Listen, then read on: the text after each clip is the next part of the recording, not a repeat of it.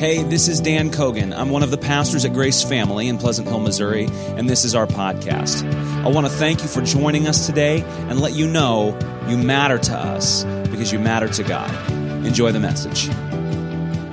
We all are like Jonah, and that we all know if we're truly his children, we know what he wants us to do, but we often decide it's just not worth the cost. I don't really want to do it. And so the first part of this whole story begins not by saying, well, this has nothing to do with me because God's never called me to go someplace like Nineveh. As a matter of fact, I would say on occasion, sometimes it's not the big things of obedience we have a problem with. It's the day-to-day small things of obedience we have a problem with. Sometimes it's not if God really did just shake you to the root and say, you've got to go do this and some big choice of life and everybody pray with you and you decide to go. But what about just the day-to-day drudgery? You're in a job you don't like. You're in an economy that's difficult. You're in a marriage that's stressful. And you've got people around you that you don't care about and are not kind and gracious to you. And so in the midst of that environment, it becomes very challenging and difficult for you daily to look for the grace of God to find your joy and your strength and to be patient, knowing that he's working all things together for your good.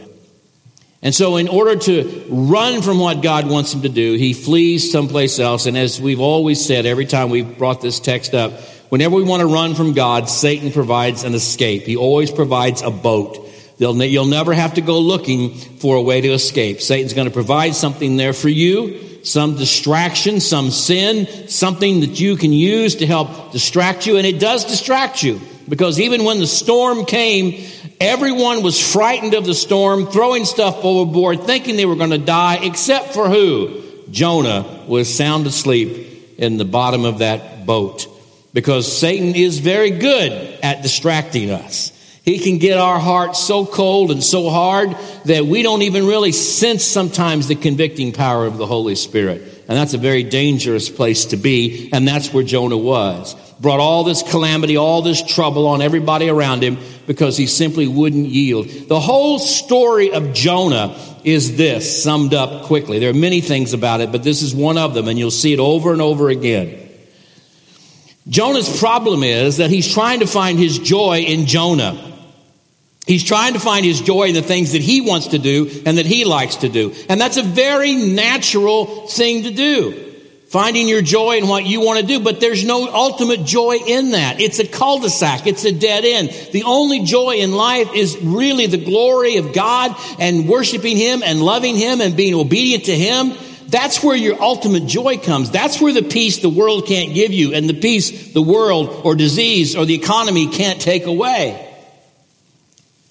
The Apostle Paul was a man who had been beaten so many times, 5 times with 39 lashes. He'd been thrown in prison multiple times. He'd been shipwrecked. He'd been abandoned by his friends. He'd been cold. He'd been hungry. But time and time again, when you read Paul's letters, even from the depths of a terrible prison, he is joyful. You read the Philippian letter, and Paul is just about to burst with joy. How does a man who's been beaten that badly, how does a man who is that broken, how does a man that was literally stoned and stripped naked and drug out of town and thrown on a pile that thought he was dead, and he gets up and walks back in town and keeps preaching, how does a man like that find his joy?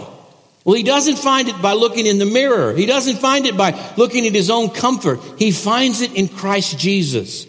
So that he says, I have learned, and I love the fact that it was a learned process through his life. I have learned to be content. How many of you want to be content? How many of you want to be around people who are content? I have learned to be content in whatever state I'm in, whether I have a lot or little, whether I'm free or whether I'm in prison. And then he even talks about death. And the Apostle Paul says, for me to die is great, to live is great. I don't know, to die is great, to live is great. It's all great. You think, wow, is he nuts? No, he's not nuts. He's focused on Christ. And almost the antithesis of Paul and what he's going through is Jonah and what he's going through. He's not focused on the glory of God. He's not focused on the mission of God. He's not focused on loving and worshiping and serving and losing himself in God. He is totally focused on what he wants to do with his life and the way he wants to do it. And that is a battle you and I fight every day. The adversary never lets up on us on telling us the real pathway to joy is to acquire more stuff, to have more people like us, to do more what we want to do. And for a moment, as Jonah was in the bottom of that ship in the midst of a storm, there is a sense of satisfaction that comes from that. I'm not in Nineveh. I'm sound asleep. I'm on this boat that's been provided. But it is a shipwreck waiting to happen. When you are not obedient to Christ, when you are not looking to Him for your ultimate purpose and joy in life, your life is a shipwreck waiting to happen. And so you know the rest of the story in chapter 1 where they discuss about why this is happening, and Jonah owns it. He acknowledges he is a child of God. He is a believer in God, the one true God. But he's still not willing. Even at that point, he is so dug into his sin and so dug into his being obstinate against God that he would rather die than be obedient. You think, how do you get there? Well, you get there one decision at a time. You get there as you neglect your spiritual life. You get there as you neglect gathering with the brothers and sisters in Christ. You get there as you neglect your discipleship. You get there as you neglect reading and absorbing God's Word. You get there as you neglect thinking on the gospel and all that Jesus has done for you. As you think about the world and your life, one decision at a time, moving further and further and further from what God wants you to be, you will eventually get to a place like Jonah where you're so unhappy you would rather die than actually repent and go back to what God wants you to do. And Jonah just doesn't want to die once in this story, but several times in this story. And the reality of it is, listen to me carefully, Jonah is not doing what Jonah wants to do.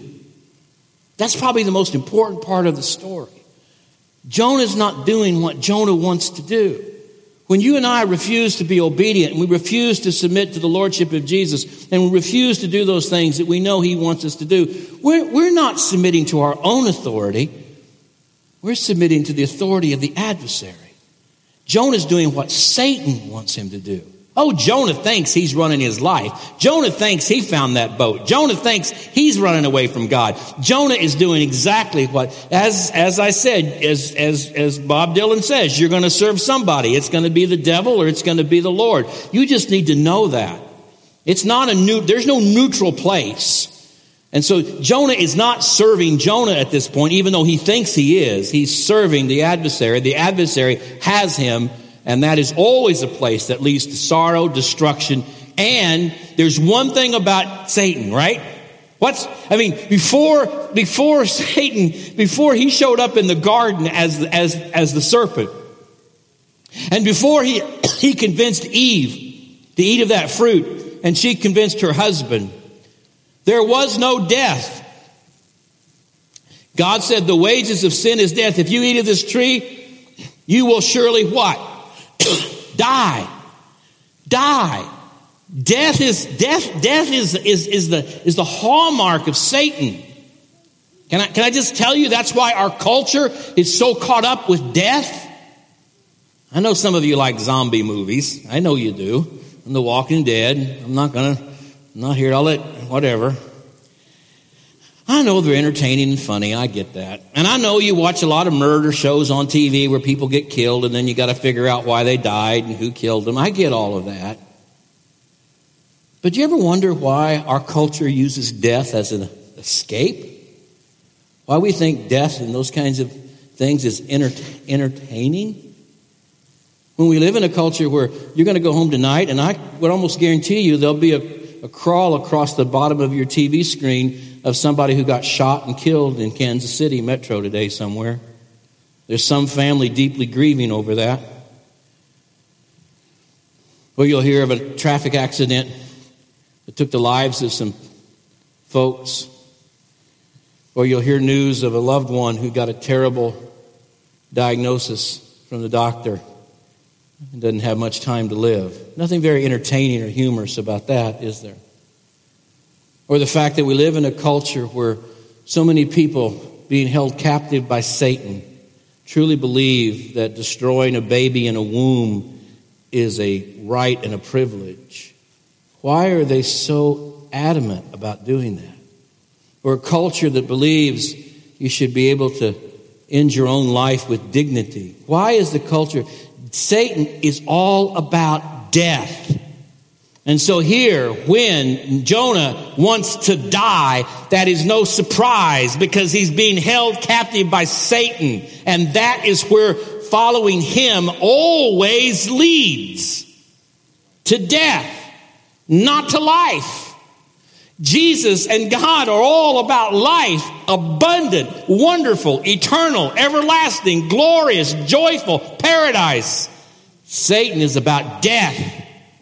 But he makes death almost intriguing to us. Almost as though it's an escape. For Jonah, I would rather die, he says. Really? So distorted do we become when we quit finding our joy and our purpose and our meaning in Christ and in God and in the Holy Spirit and in His Word, and we look for it in our own joy, our own pleasure, and our own life. Again, going back to the very beginning, when the serpent comes to Eve and says, look, why don't you eat of that tree? And the first thing Eve says is, no, God hath said, you shall not eat of that tree, or you shall surely die.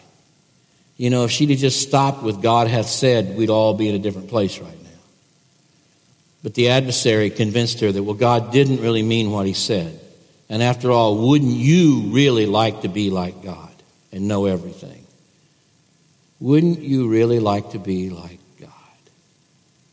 Wouldn't you really like to be the one that makes all the determination of what you're going to do with your life, Jonah? Don't you want to be in charge, Jonah? That is the root of all sin. And listen to me carefully. That is the pathway to sorrow and sadness and death. It may look like the pathway to joy and independence and satisfaction. It absolutely is not.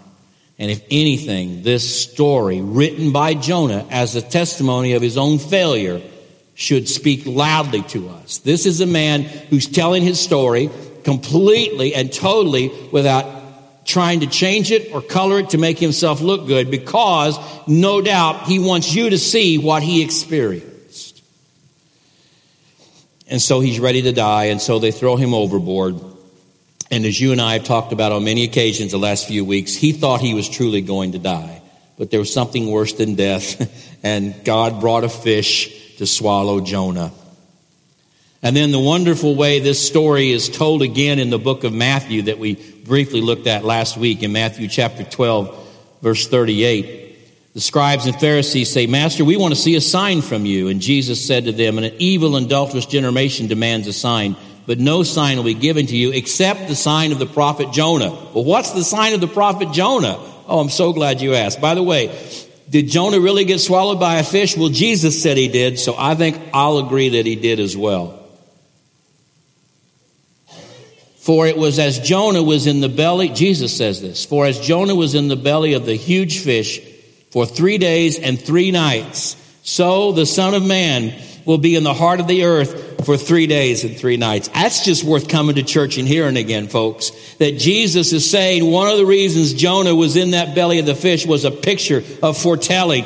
Jesus is a much better Jonah, but there's a foreshadowing of what happened to Jonah in what happened to Jesus. Because let me just finish. It's so good. Then the men of Nineveh, the men that we're going to read about next week who repented, the men of Nineveh will stand up and judge the generation who hear the preaching of Jesus but don't respond.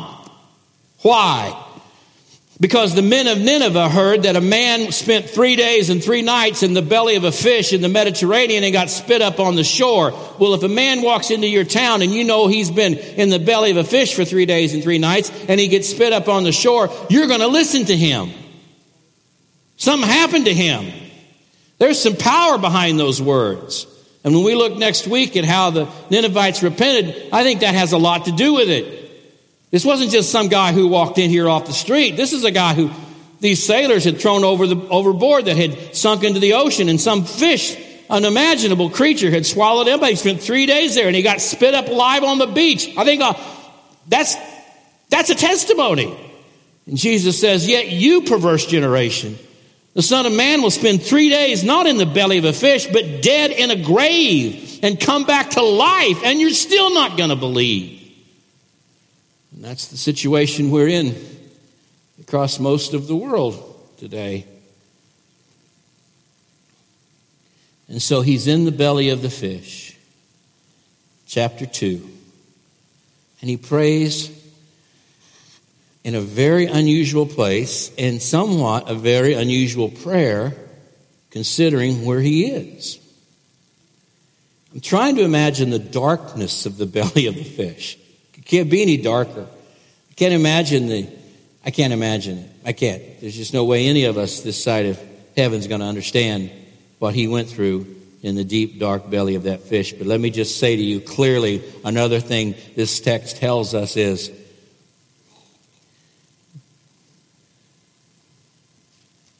when we get into the boat that Satan provides, we have no idea where that's eventually going to end up. But it is never good. And I think probably Jonah felt like the worst thing that could happen to me was for me to die. But he realized there was something worse. I could be in the belly of a fish. And we know he got out on the third day, but Jonah didn't know he was getting out on the third day. For all Jonah knew, he would be in there for indefinite. Who knows? So Jonah prayed to the Lord his God. Chapter 2, verse 1. So Jonah prayed to the Lord his God from the belly of the fish. I want you to begin by understanding that even Jonah, listen, this is so terribly important to those of us who are his children. Even though Jonah was disobedient in a way that puts him to the head of the class, all right? I mean, he's like the poster child for disobedience, amen? Even though that's who he is, he prayed to his God. He knew in the deepest moments, darkest moments, most alone moments of his life that he was still a child of God. And there's some satisfaction for me there. Listen, my salvation doesn't depend on my activity. It depends on the complete covenant relationship I have with the God who is faithful. And even in my most unfaithful moments, I can know I'm still his. That's a glorious truth. Jonah prayed to the Lord, his God, from the belly of the fish. He said, I called the Lord in my distress, and he answered me. I cried out for help from deep inside Sheol, or death, and he heard my voice. And then he says this, you're the one who threw me into the depths, into the hearts of the sea, and the current overcame me, and all your breakers and all your billows swept over me. But I have said, I've been banished from your sight, yet I will look once more toward your holy temple. It's as though even as he was going under, this is such a glorious little insight into, not a little insight, a glorious insight into a child of God. Even though he was totally done, totally ready to give up, totally in rebellion, at that moment where he felt he was died, he was again thinking about God and looking toward the holy temple. I love that. Look, I don't want to give you false hope. I do not want to give you false hope. Let me say that one more time. I don't want to give you false hope. But I look at the story of Jonah, and some of us have loved ones who are very rebellious and very openly not receiving what God would have for them anymore, and yet they profess to be Christians. And this is not a story or a message about that, about false salvation or a faith that won't save you. There are certainly messages to be preached in that. But there's also a message to be said in this. As disobedient as Jonah was being, at the moment of his death, his heart turned once again toward the holy temple. He knew he was still a child of God. And the scripture does say there will be those in heaven who get there literally by the skin of their teeth. I just want you to know that if you're redeemed, you're redeemed. What a glorious truth. That even in the midst of his disobedience and as the waves were swallowing him, he says here, I have been banished from your sight, yet I will look once more toward your holy temple. The water engulfed me up to the neck. The watery depths overcame me. Seaweed was wrapped around my head. In his prayer, he describes what everything is going on and how he's completely going under. All of this He knows this is all his own doing. He chose to do this. He chose to flee from God. He chose to get on the ship. He chose to have them throw him overboard. In verse 6, I sank into the foundations of the mountains, and the earth's gates shut behind me. Then you raised my life from the pit, O God. As my life was fading away, this is again, I remembered the Lord. And my prayer came to you, to your holy temple. There is so much grace in God. So much grace in him. Some of you are sitting here today thinking, you don't know, Pastor, how I failed. You don't know how many times I have sinned. You don't know how many times I have neglected to do what God wants me to do. Look, I'm not giving you a pass on that, but I'm telling you, if you're a child of God, if there was a time in your life when you truly repented and you asked him to be your Lord and he came to you and he regenerated you, you and I can be full of sin at times. We can be disobedient at times. We can be rebellious at times, but he never fails us. And you can always repent, even in the situation that Jonah was in. And if you do, he is there. That is what this story is saying. There is glorious hope in repentance of even the most wicked and disobedient servant of God. Don't ever let Satan say, you're so deep, you're so far off, God won't hear you anymore. Could there be any place more isolated on the face of the earth than the belly of a fish in the middle of the sea? And in that middle of that darkness, he cried out, and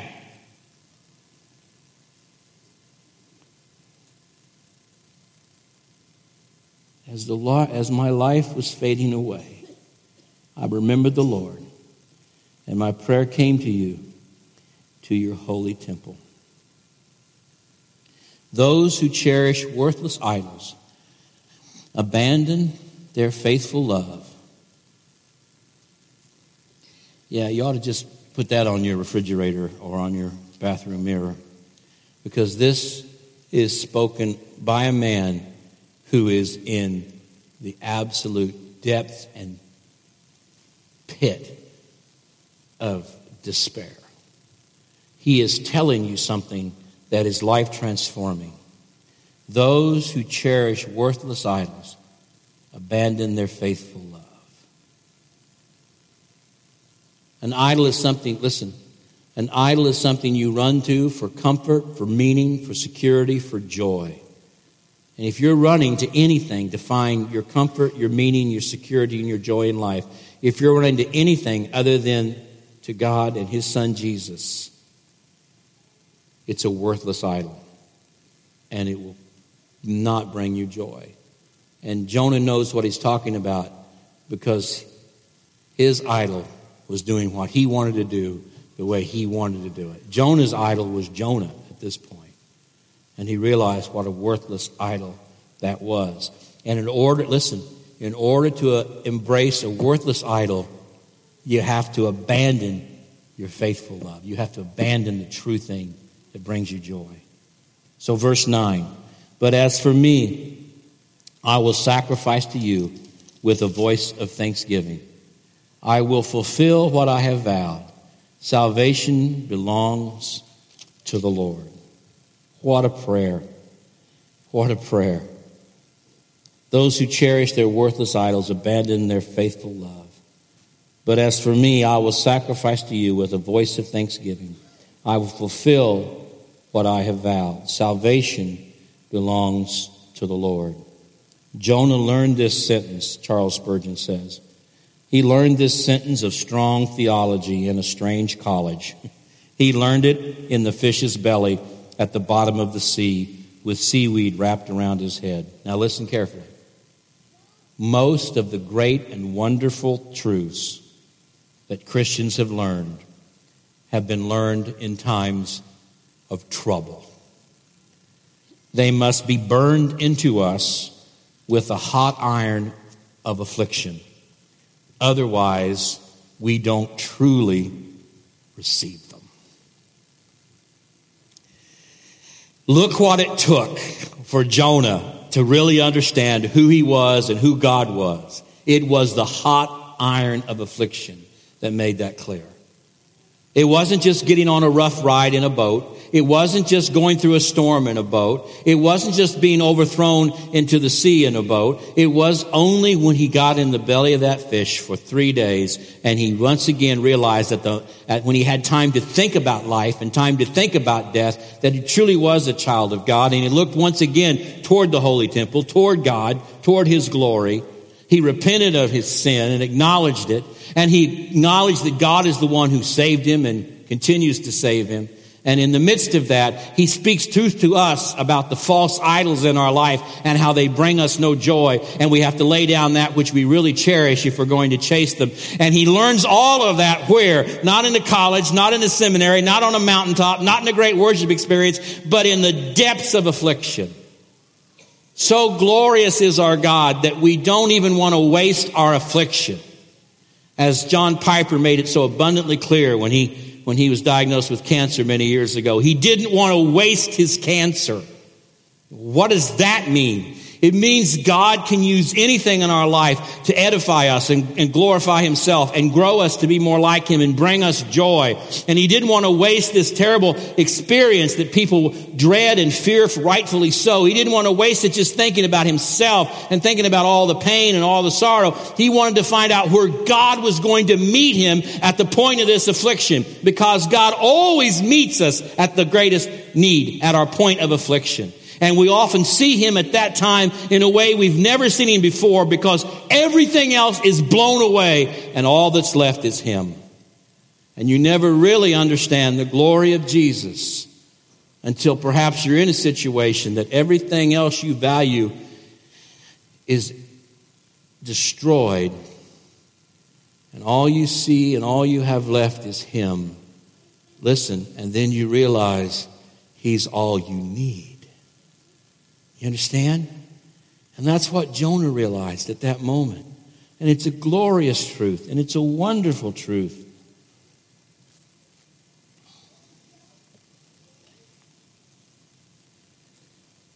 When Jonah was delivered from this great danger, he was willing to go to Nineveh.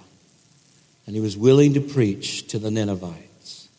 Not begrudgingly, not because he had no choice in it, but truly, I believe, because in the belly of that fish, he once again realized who he was, realized who God was, realized God was not finished with him. He truly did repent. He truly did acknowledge God's rightful place in his heart, and he went. But as we'll find out next week, our sanctification is a process.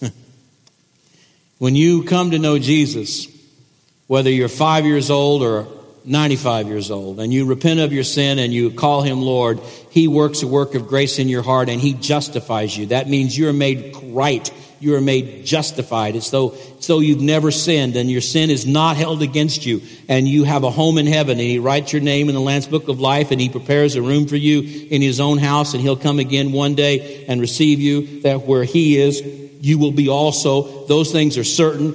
No man that the Father has given me, he says, can be removed from my hand. You will never lose your salvation if you truly have faith in Christ and he has truly regenerated your heart. That will never, ever go away, no matter what. And that means you're justified. And when you come to gathered worship on Sunday morning, you can't be any more justified than you're justified right now. You're as justified. You're either lost or you're saved. You're either hell-bound or heaven-bound. There's nothing in between. And you're heaven-bound because of what Jesus has done. You're heaven-bound because of what Christ has accomplished. You're heaven-bound because of what Christ is continuing to accomplish in your life. The reason you woke up this morning still saved has nothing to do with you, has everything to do with Jesus. The reason when you and I, as believers in Jesus Christ, if we come to the end of our life and we're about ready to slip off into death, we don't have a plan B about how to raise ourselves from the dead. Jesus is going to raise me from the dead. I'm not worried about how I'm going to do that. He'll do that. In the way I trust him to raise me from the dead, I trust him every day to keep me saved. I can't be any more saved than I am today. However, there's something called, this Bible talks about justification and it talks about sanctification. And those are words that simply mean justified is you're made just as before God, righteous before God. Sanctified talks about how we live like Jesus. And sanctification is a process. I think that's why Paul said, I have learned to be content. It wasn't something that came to him immediately. It was a process of learning. I think we see what's happened here in Jonah's life. There's some sanctifying going on. He's had to learn. It took that crucible of being thrown into the sea and swallowed by a fish for him to come to the place of true repentance. He's learning. There's a sanctification. And many times it's through these difficult experiences, through the hot iron of affliction, that we become even more sanctified. Really, our sanctification, our becoming like Jesus, our living more holy, our blowing away the junk and the sin of this world, it really moves much faster in times of affliction than in times of non-affliction. It's true for me. It's true for everyone. Look at all the affliction the Apostle Paul went through. Every time he went through the affliction, he realized all he really needed was Jesus. So he realized this other stuff in the world wasn't going to make him happy anyway. And whatever the world gives you, the world will take away. But you'll never lose Jesus. And so sanctification is a process. And in this process, it's not a growth line where you start here and you end up here and it's just a straight upward movement. No way in the world. It is up and down. It is 2 steps forward and 2 steps back sometimes. And we're going to see, as the Lord allows us to be here next week, as much as Jonah grew and improved and came to his right heart and mind in the belly of that fish, as much as he was obedient to go preach to the Ninevites, just like you and me, his sanctification was not complete and won't be till we get to heaven. Heavenly Father, I thank you for your word and how truthful it is. Even in this prayer of Jonah that he prayed, Lord, I pray you'll help us see ourselves in that.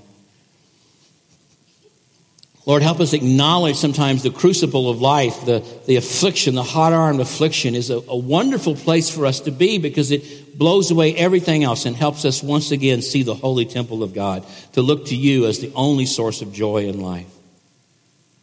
And so, Lord, let us not waste our affliction complaining about it, but let us seek to meet you in it and find out what you will teach us through it. And I thank you for the testimony of Jonah. I know he gets a bad rap in the Bible for a lot of reasons, but I thank you that this man wrote this story down so that we could read it and hear it and be blessed by it this morning, so that we could learn from what he has done. And we would see the folly of making an idol out of our own path and our own decisions, and where that leads to death, to darkness, to distress. Rather, we need to embrace you as our only true love in life. And to begin, Father, by simply acknowledging you have our best interest at heart. And when we want to live a happy and fulfilling life, we live it according to your word. These things I ask in Jesus' name. Amen. Just stand with us as we sing just a moment. And if you have anything you want to pray with an elder or pastor about, maybe making this your church home, maybe you don't even know that you're really a believer in Jesus. I mean, you believe him. Maybe you're a member of a church someplace. Maybe you were baptized as a child somewhere. But if all this talk I'm talking about, knowing that you're a Christian, knowing that you've been regenerate, knowing that you'll never lose your salvation, if that's something that you have some concerns about, the Bible says these things are written so that you might know you have eternal life. You can come and we can share in God's word with you how you can know that. It's likely many of us in this room today are in Jonah's shoes in one way or another. We're running in some direction. We know God wants us to be the kind of husband that loves our wife as Christ loved the church. Wants us to be the kind of employer or employee that loves and cares for people. Wants us to be even more generous with our time and our money than we currently are. Wants us to spend more time reading his word and in prayer than we currently do. And we decide we don't really want to do that. So daily we have to battle our own desire to follow our own God, which really is the adversary. And daily look to the cross and find our joy in him. So if that's your case this morning, as we sing, just like I will, just confess your sin. Acknowledge how easily led astray we are away from the glory of God into our own world. and how easy it is to find a boat to get away from God anytime Satan provides one. So just confess that today. Don't wait to get thrown overboard and get thrown into the crucible of affliction. Short circuit that. Get back and get right with Him. I hope you enjoyed the podcast today. If you did, be sure to subscribe to our show so the most recent episode will always be in your feed, ready whenever you are. And secondly, if Grace Family has impacted you and you'd like to help us continue to reach others, you can click the link in the description and make a donation now. And we'll see you next time on the Grace Family Podcast.